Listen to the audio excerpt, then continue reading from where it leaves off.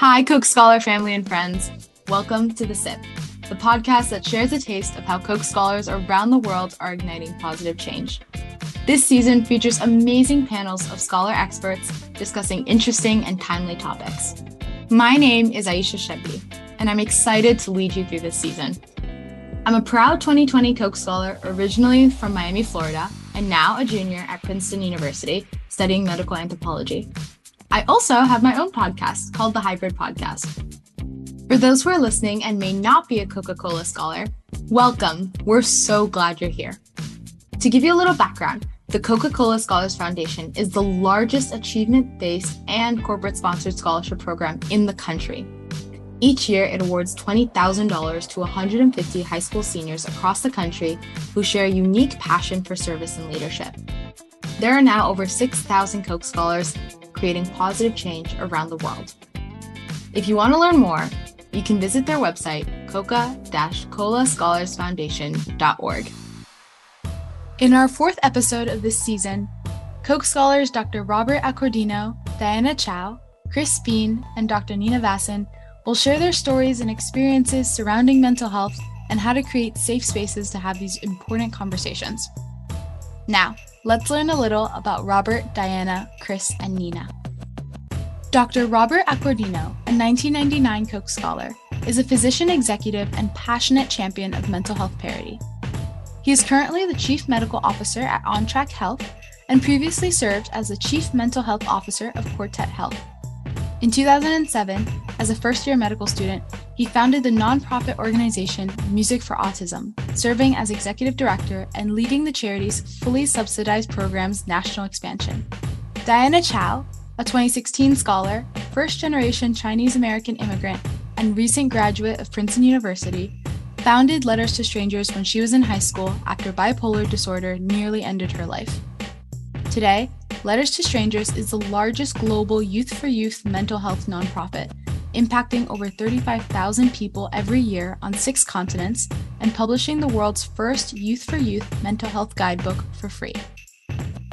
Chris Bean, a 2014 scholar, is a storyteller by nature, advertiser by trade, and PR enthusiast by preference.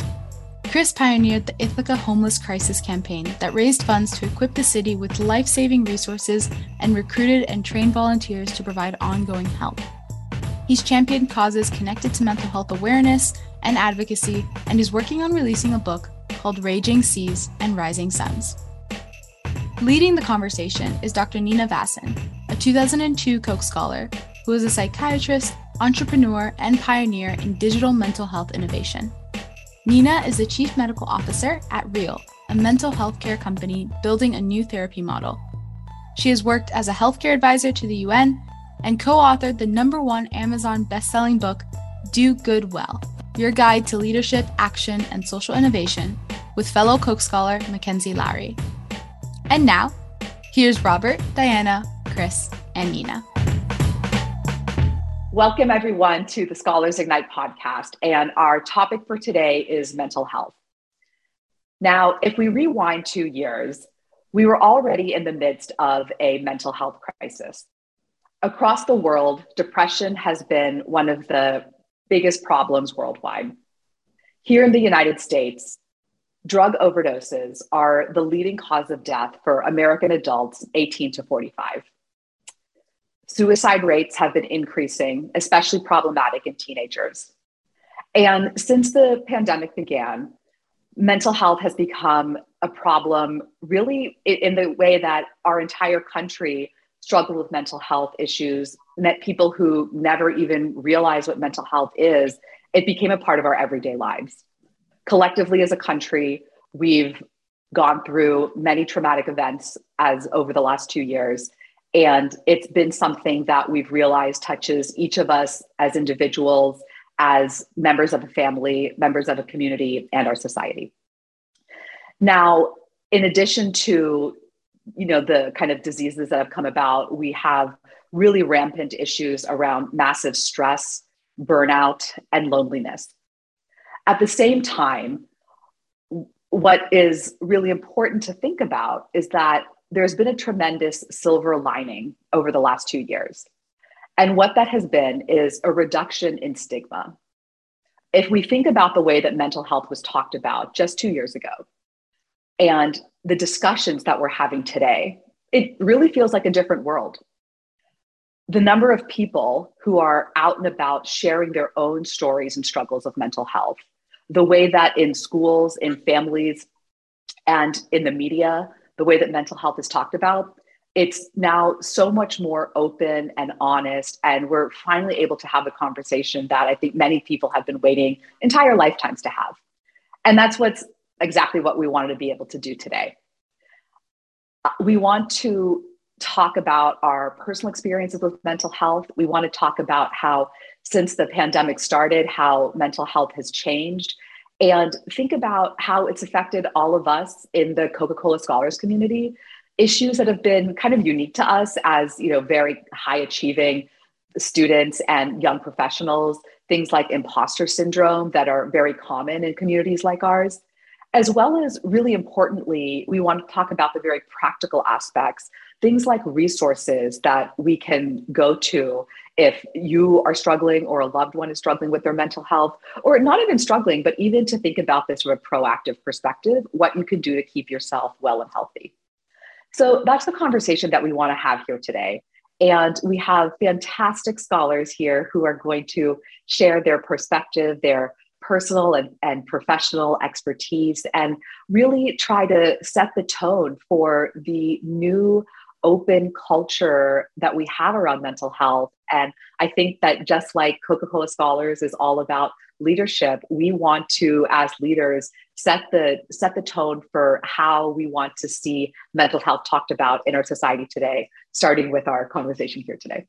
So I'm going to introduce myself. Hi, everyone. I'm Nina Vasan. I'm a 2002 Coca-Cola Scholar. I grew up in a small town, Vienna, West Virginia. I now split my time between Palo Alto, California, and New York City. And a little professional overview of me. I'm an adult psychiatrist by training. I have sort of two different hats. I'm a professor at Stanford, where I run a lab called Brainstorm, which is Stanford's lab for mental health innovation, focused on technology and building technology products in mental health. And then I'm the chief medical officer of a mental health startup called Real. And I think I'll also add very, very, I would say even more relevant personal background about myself. In fact, on my LinkedIn, the first thing I share about myself is my own background with mental health, which is that I've struggled with social anxiety and anxiety pretty much since I was a teenager, as well as had depression while I was in medical school. And we call that lived experience. That's sort of the technical term in the mental health community for someone who's had mental health issues themselves. And I really want to bring both that personal and professional experience to our conversation here today. Little fun fact about me. When I was a Coke Scholar, I remember we had a little yearbook, and I shared my love of Coke in that yearbook, and that continues. And so I was just going to share my love of Coke right now, which is that Dasani is still my kind of go-to Coke product of the day, but I have now recently discovered Sprite Zero Sugar. And it was my dear friend, Coca-Cola Scholar Mackenzie Lowry, who introduced it to me. And so this is really, I think, a testament to the Coke community of how we are not only all together, but still sharing in the wonder that Coke brings into our lives.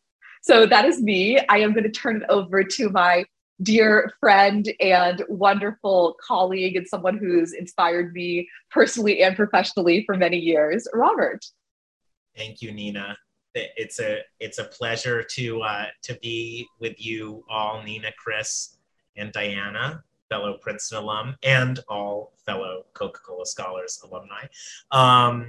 But Nina, it's a privilege. I have been in the chair being moderated by a panel by Nina before, so it's a pleasure to be back in the virtual arena with you.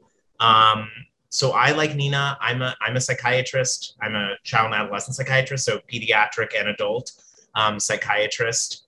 Have the privilege of continuing to care for patients and teach medical students at Harvard Med School and supervise residents at Mass General, where I'm on faculty, and my full-time job is working as a chief medical officer of a healthcare technology company called OnTrack Health that works with patients with a high degree of co-occurring physical, mental, and social care needs.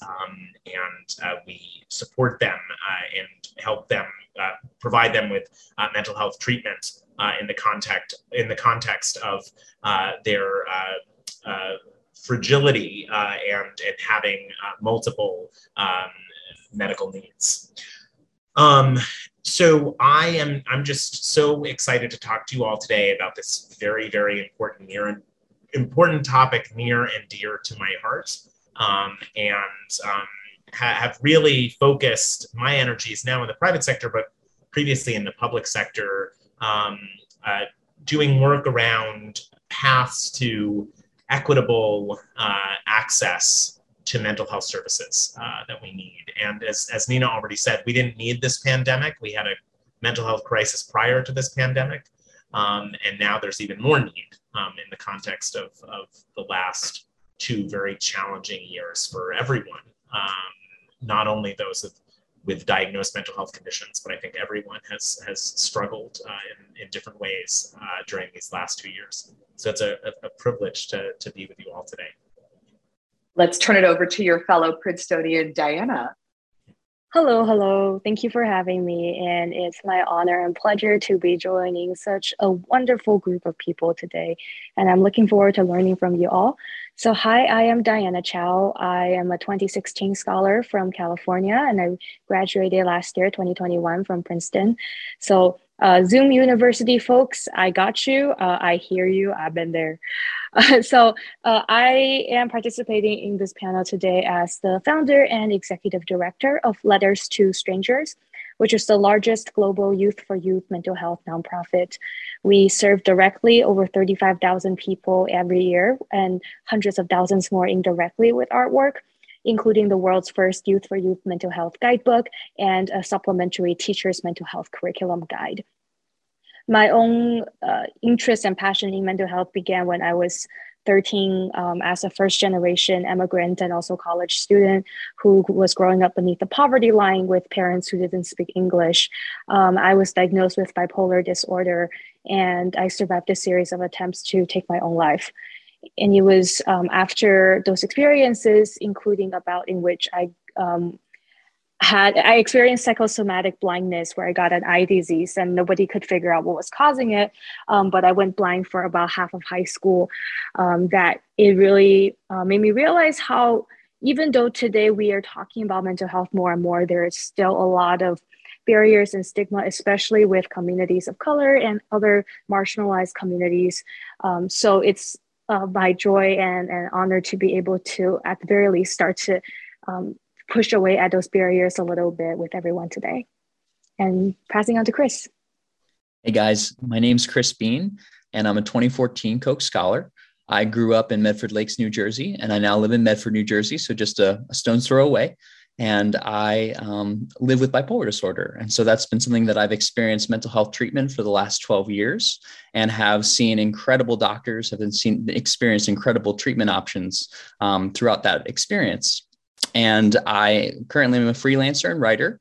Fun fact is I'm working on a book. It's called Raging Seas and Rising Suns. And I write a lot about my experience with mental health. And so that's a very raw, real, vulnerable platform to express some of the depths of depression that I've experienced. And I've actually had multiple medical leaves of absences from college to deal with mental health and to get treatment and to focus on recovering from depression. So I definitely think that this conversation is near and dear to my heart.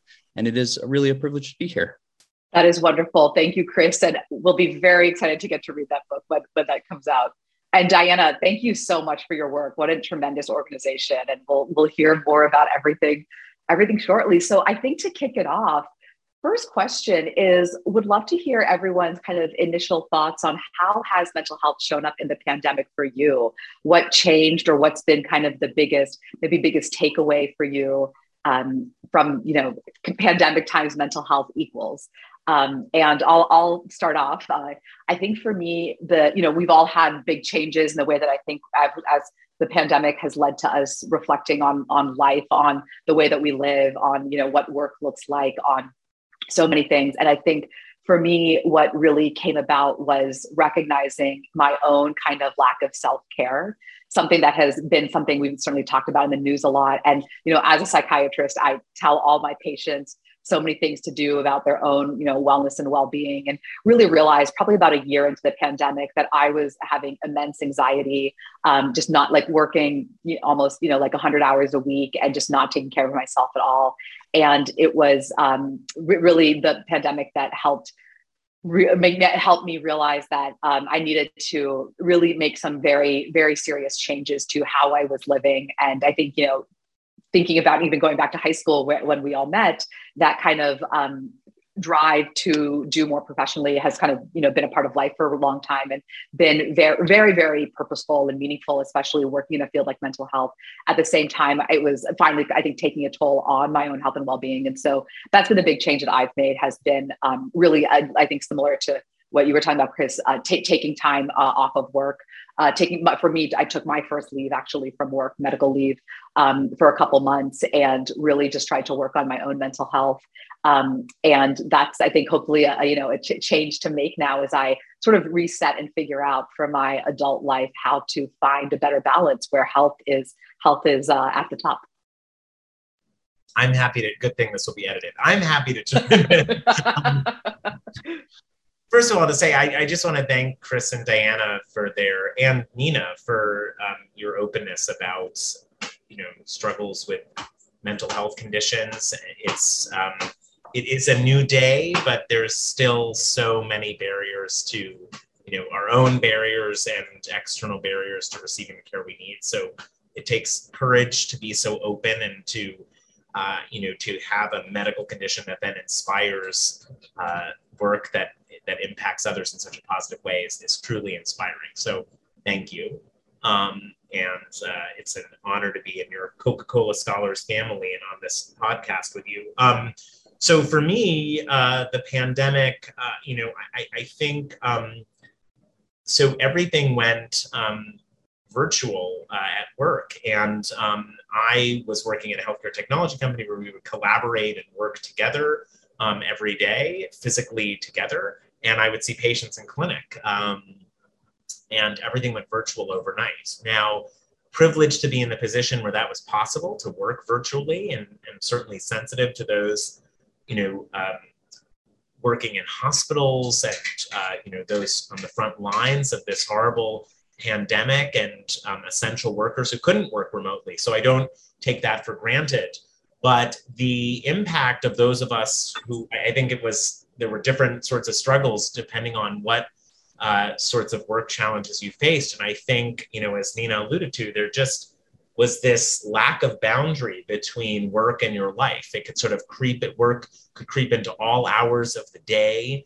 When you live in New York and you live in small spaces, it's sort of, cramped of having, we don't typically move into apartments in New York expecting to do everything out of them.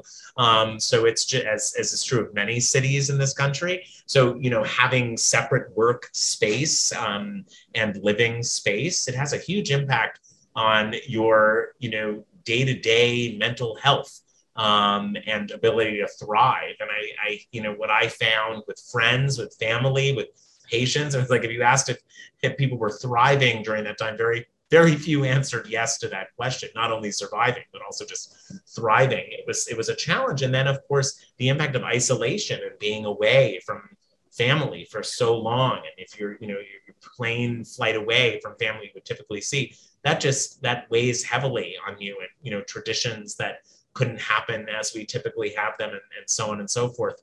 And, we're not out of this pandemic yet. It still remains to be seen from a public health standpoint, and emerging variants, sort of where this all shakes out. I think we're still reminded of it every day, though we're not on lockdown. We're not, this is not in the rearview mirror yet, sadly. So it was, I think, a harrowing time. I found with patient care, those who had a recent life change in proximity to COVID that weren't sort of set up at home and had to change, or those with an underlying mental health condition, mental illness, were most impacted in terms of the psychological impacts of COVID. But I think this impacted everyone in different ways. And it's been a harrowing 2 years. Yeah, and off of that, Robert, so I saw a CDC study that said that stress symptoms doubled from pre and during the pandemic.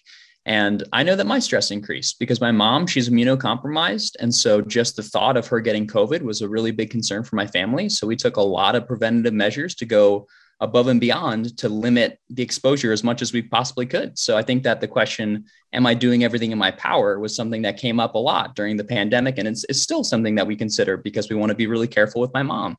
So I think stress has definitely been an increase for me during the pandemic, and that affects other aspects of mental health as well.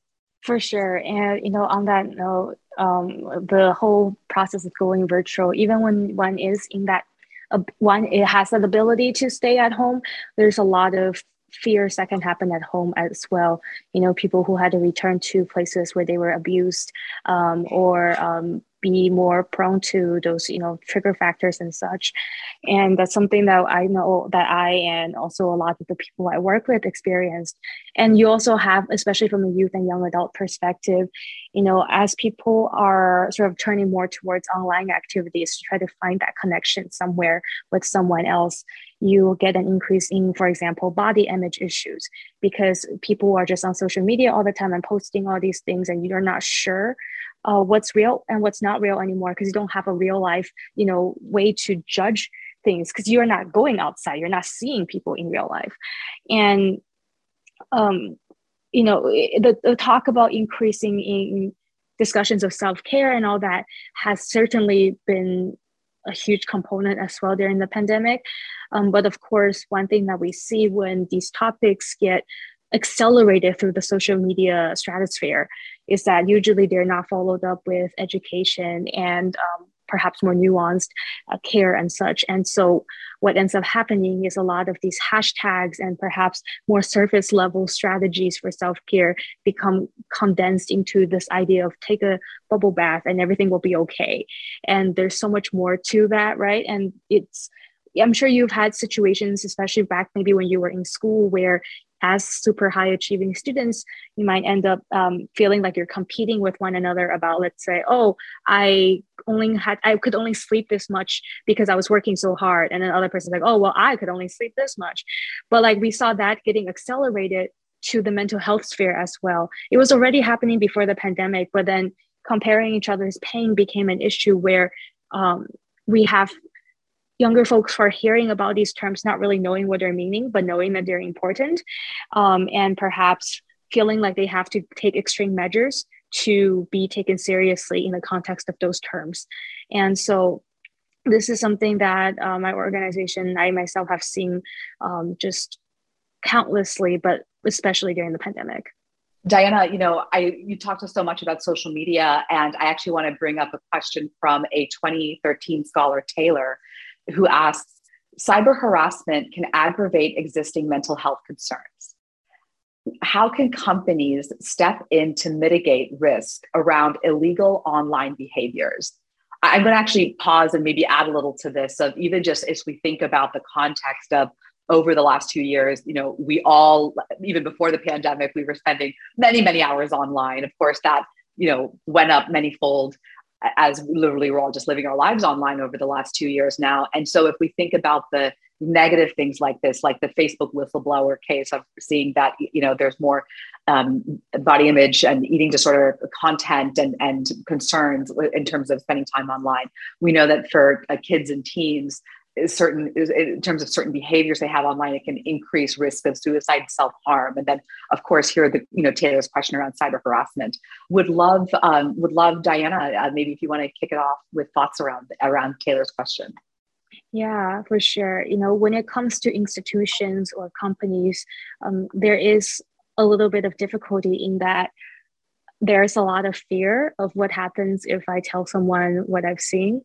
And I know that a lot of times people don't seek help from their employers or from their schools because they are afraid of, because the policies are not transparent.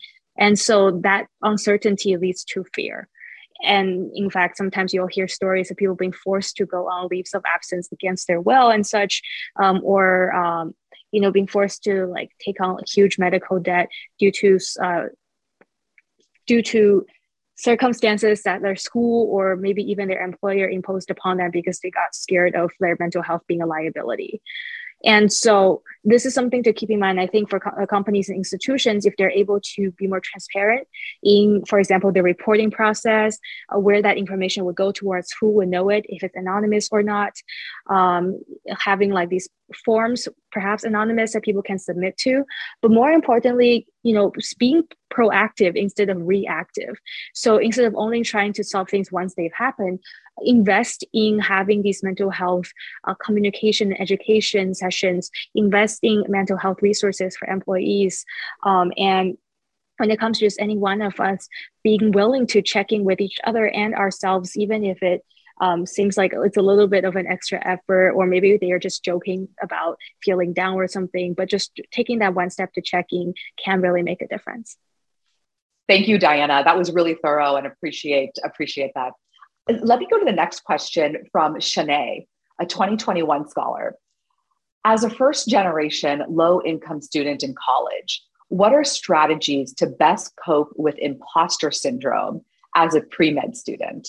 And knowing that I think this is something that many people are likely struggling with, I'll even go beyond and kind of imposter syndrome for anyone, in pre-med or other topics of study as well.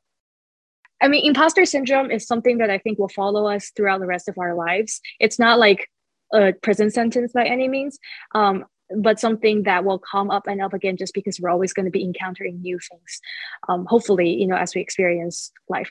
So one big thing is to remember that there are things you are good at. And maybe that means you have to write down notes of affirmation to yourself. Or maybe it means that you can do a friend group exercise where you guys write things that you feel are very good qualities in each other, and you hold on to those notes for revisiting when you're feeling down and such, and just giving yourself a reminder of the things that you do have control over, of the places where you have excelled, in those moments where you're not feeling quite so confident in yourself.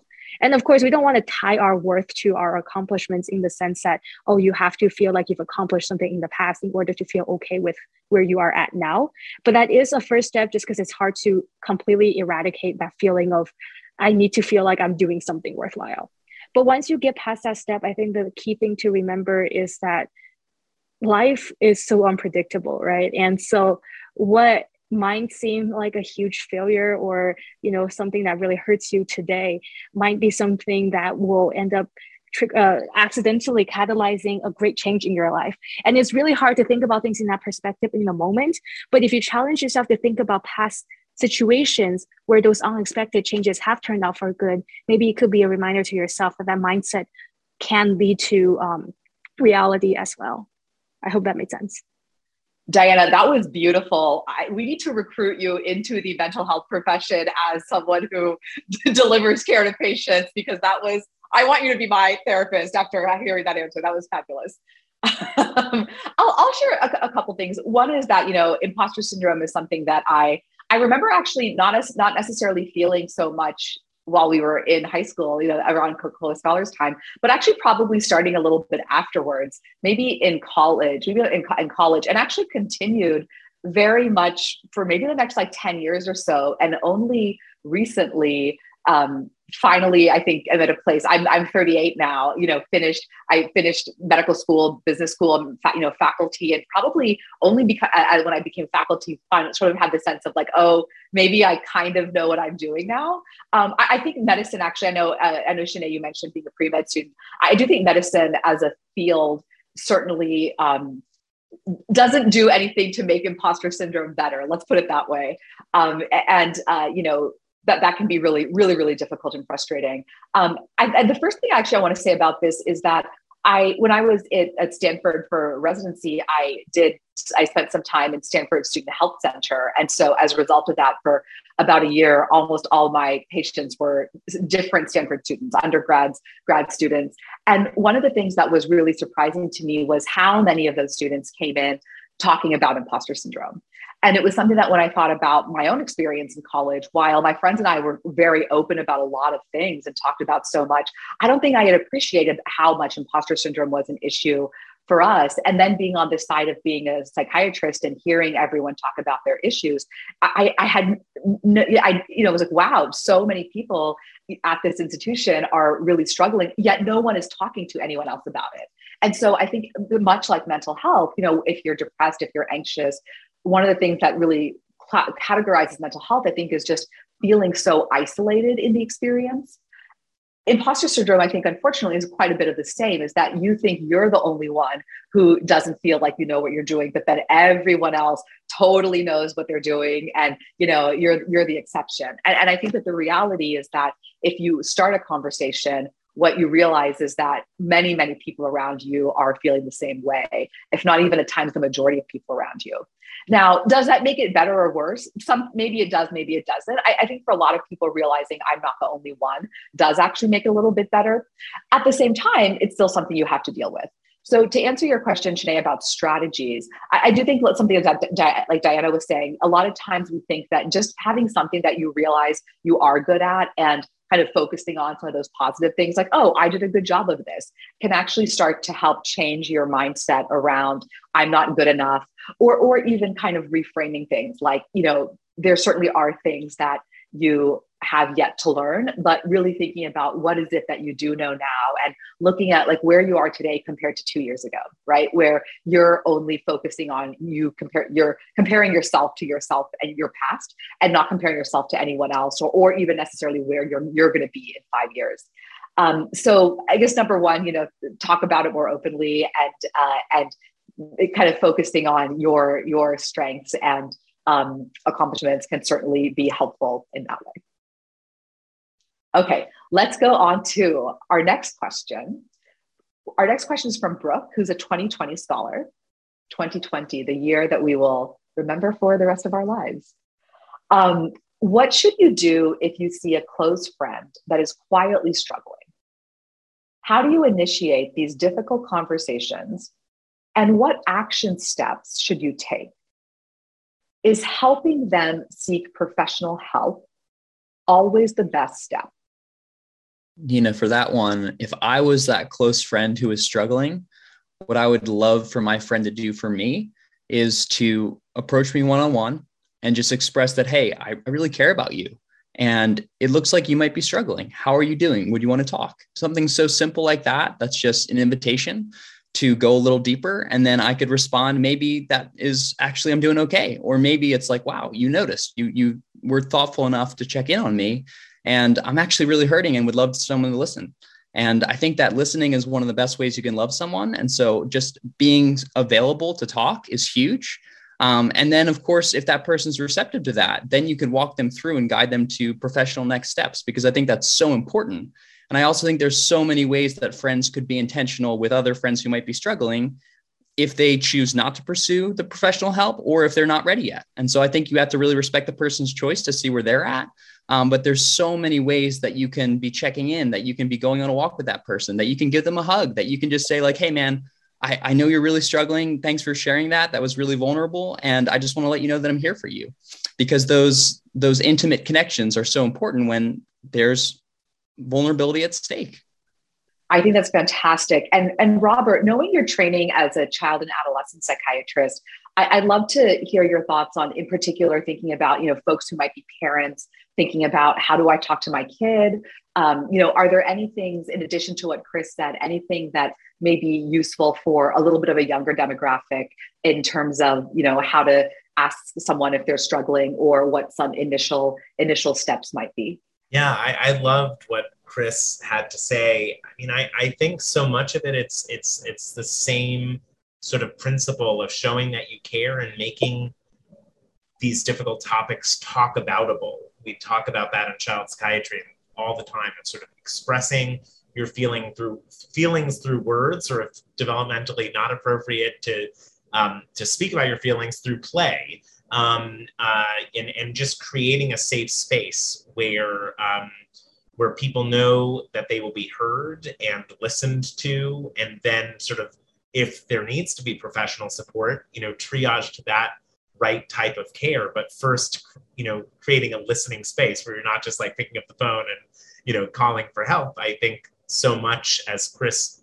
just taught us, is about, just listening and making time for leaning into difficult conversations.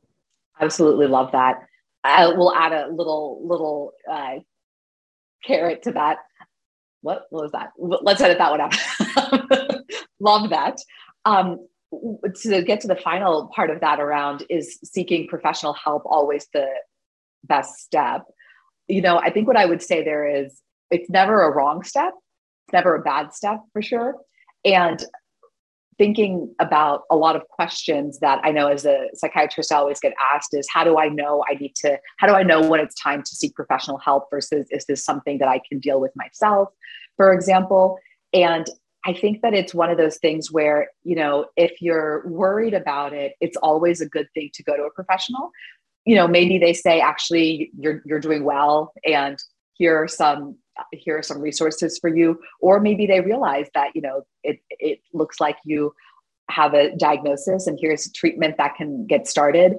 One of the statistics that I think is incredibly startling when it comes to mental health, or healthcare period, is that when we look at when someone first experiences a symptom of mental health to when they actually seek a professional medical treatment, that length of time, and I'll give a little comparison. If we think about something like, let's say you had a stomach ache or a headache and it's not going away, how long would you take to get help?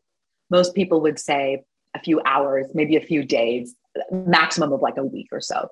When it comes to something of like mental health, like it's depression, or you're not sleeping, or stress or anxiety, the average amount of time in the US is 11 years. So that's an incredibly long time. So anything we can do to encourage people to seek help sooner, we absolutely have to do. So again, I'll just go back to, if you think that there might be something going on, it's not going to hurt to see a professional. Whether that's you or a loved one, for sure. And then the final thing I would just add to that is something that I've certainly seen that can help the conversation is really just normalizing it. And even saying, this is something I've struggled with, or this is something a loved one, my mom struggled with worsening anxiety. I've noticed that you haven't been showing up, you've been coming to our Zoom meetings late, and that's not like you. I noticed you were never like that a year ago. Is there anything going on? Or, kind of like both making it safe that this is something that you've seen and that you know. And so it kind of makes it easier for that person to say like, oh yes, it is something. And maybe helping them see that kind of what you're seeing that's concerning to them. I just wanted to say that if you do have that conversation where you bring up that you or someone else in your life have had a similar diagnosis or something like that, just make it clear that your perspective is not coming from you are now seeing this person to be going through the exact same things as that other person, because everyone's journey is different. And it can feel quite suffocating sometimes, or dismissive if it feels like, oh, this person just sees me as an archetype of this illness instead of like me on my own journey. And so that sort of is like my whole approach to this. Is I always tell people, you have to remember your job is not to be the knight in shining armor. Your role is not to solve those people's problems for them. Oftentimes people who are in pain feel especially terrible because it feels like you're losing control of yourself, your life, your autonomy. And so reminding them of their own ability, their own capabilities, and seeing them as the people they are is more important than telling them what you think they should do to fix themselves, because that can oftentimes come across as the opposite of what they need. And so that also means recognizing that seeking professional help does not equate to only seeking cognitive behavioral therapy, for example. Because I think a lot of times people nowadays equate seeking help to getting talk therapy therapy in that sense. But maybe there's different types of therapy that is a better fit for that person. Maybe what they need is community healing and support. You know, a lot of different ways to explore seeking professional treatment outside of what might be the first thing to come to mind. So certainly familiarizing ourselves with those different options can be really helpful as well. That is perfect. And I think that leads us to our final part of the discussion, which is resources. So, you know, what are great resources that you have found and you might recommend to others in terms of what's been helpful from a mental health perspective? And Diana, I think you started on some great recommendations there.